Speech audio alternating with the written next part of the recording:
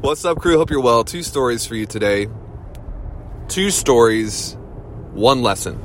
I'll tell you the first and I'll tell you the second. A couple days ago, I'm training in the night time. It's a PM session. I went in the morning and then I went back at night to do some cardio. And I have to pick up food for the family and I'm a little bit behind. So I rush out of the gym, pick up food, take it home. We eat dinner together.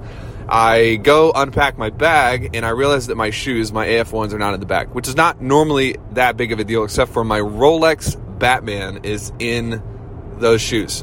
I'm like, man, well, shoot. I think I left it at the gym because my shoes were under my bag. So I tell Lindsay, hey, I got to head back and pick and see if they have it. Hopefully it's there. If not, somebody just scored a free Rolex.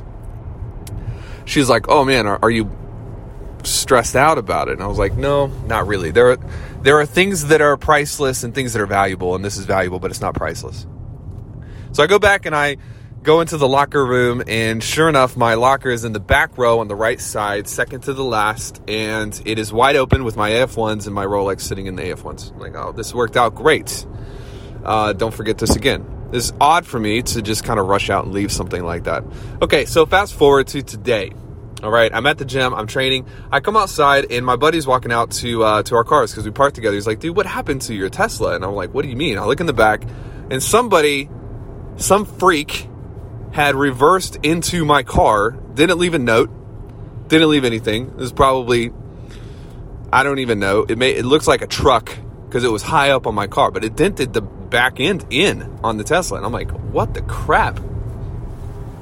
So I email it to get a quote to fix it. And I tell my wife and she's like, what the literal frick? Are you pissed off? And I was like, you know, there are things that are valuable and things that are priceless, and my car's not priceless. This has been going through my head for a month. There are things that are valuable and things that are priceless, and you have to know the difference between what is valuable versus what is absolutely priceless, irreplaceable. And I think I've been going through a season of testing on this, because every once in a while, you've got to remember that things are things, people are people, and experiences are experiences. They're not the same things. Fulfillment is priceless. Peace is priceless. How much would you pay to have peace in your life? Nonstop. To be fulfilled, nonstop. To be able to lay your head on the pillow at night, knowing that you lived your life well. You treated people honorably. You put your best foot forward. I want to just remind you, because this is something I've been reminding myself of, that there are things that are valuable and things that are priceless. And never, ever trade what is priceless to acquire that which is valuable. It's a bad trade. Never let the things in your life that are priceless be at the mercy of the things in your life that are simply valuable. The watch is $15,000, but your peace of mind to not constantly live in a state of stress is worth a lot more than $15,000.